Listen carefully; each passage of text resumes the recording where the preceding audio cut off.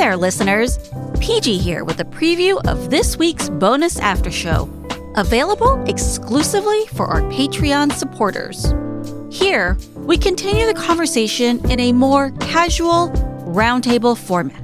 AJ Jacobs and Greg Pliska join us to share puzzling proposal stories, and we talk about the thrill of conspiracy theories. David exposes the truth about nudists in escape rooms, and AJ shares some fun stories about his quest to become a privateer. David, Steve, and I also spend some time reflecting on Season 6 overall. In this clip, I tell a story about my writing being mistaken for AI, and David tells a hilarious story about being absolutely destroyed by a college professor.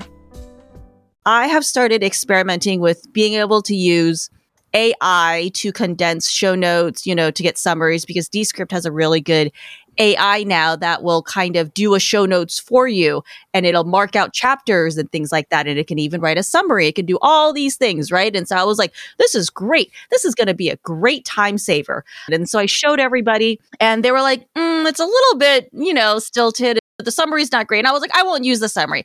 I'm just going to use it for the timestamps portion. That saves a lot of time, and I'll still do the summary then. And so then I submitted the show notes for Lonnie's episode that just came out. And Lisa messages me. She's like, PG, I just don't think the AI is working. The summary just needed a lot of work.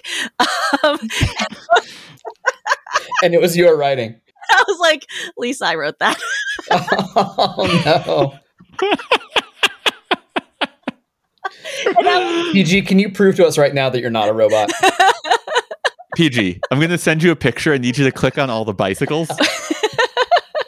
And then I totally had to lie. And I was like, well, I took some from AI. I was like, oh, I wrote it, Lisa. There was some from AI. It wasn't. It was all me. And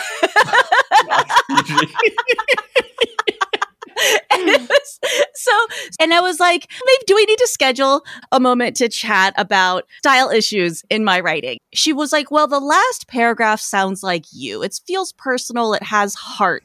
And she says, this is the section where she kind of had issues. And this is what I wrote. And I'm describing Camp Christmas, that I said, where hot cocoa is always flowing. Every surface is an explosion of ribbon and lights, and the magic of Santa is alive and well. She's like, this doesn't sound like you. Like him, or like the vibe of the episodes. It sounds like a generic description of a Christmas event. And I will have to admit that I wrote that right after I had made this really sentimental reel for Tommy and Marley's wedding. I had made this whole reel of all of our escape room photos, and then a transition to them getting married, put this sappy music, and I was just in my feels.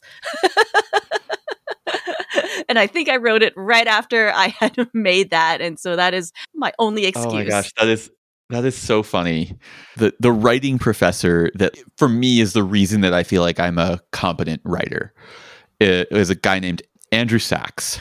He was my technical writing instructor. Up until I took this class, I had never gotten anything but A's on papers. As a student, I had internalized that I am a good writer. Writing is one of the things I'm good at. Get into this technical writing class, and this professor has this sort of glib, nonchalant, he just seems like he doesn't really care attitude. And he gives us an assignment, and the assignment is to write a paragraph. Not even a paper, just write a paragraph. He doesn't even care what it's about. So I write a paragraph, and when we come back to class the next day, he hands everyone their papers back. There's nothing written on it. And he tells you, I want you all to schedule 20 minutes with me in my office hours to go over what you wrote. And the whole time I'm thinking, this fucking guy, he's not taking this seriously.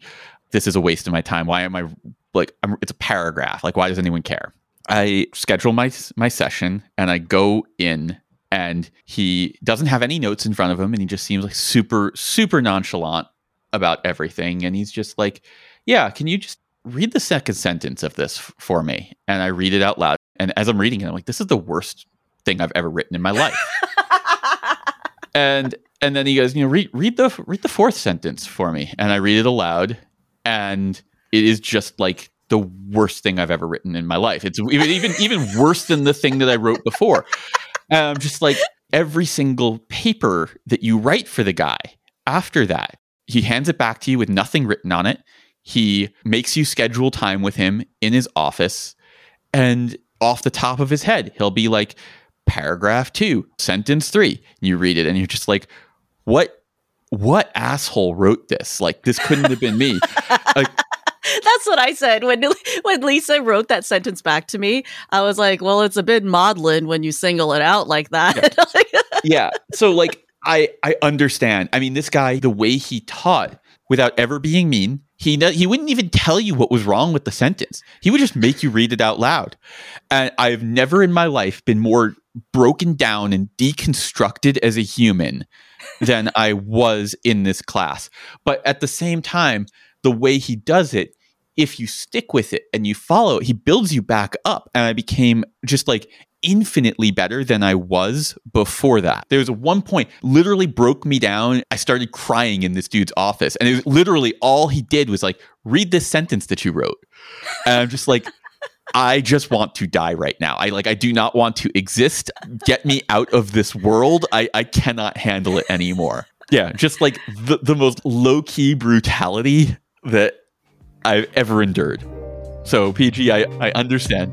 Listen to the rest of the episode now by becoming a patron today at patreon.com/roomescapeartist to access our library of over 50 bonus after shows.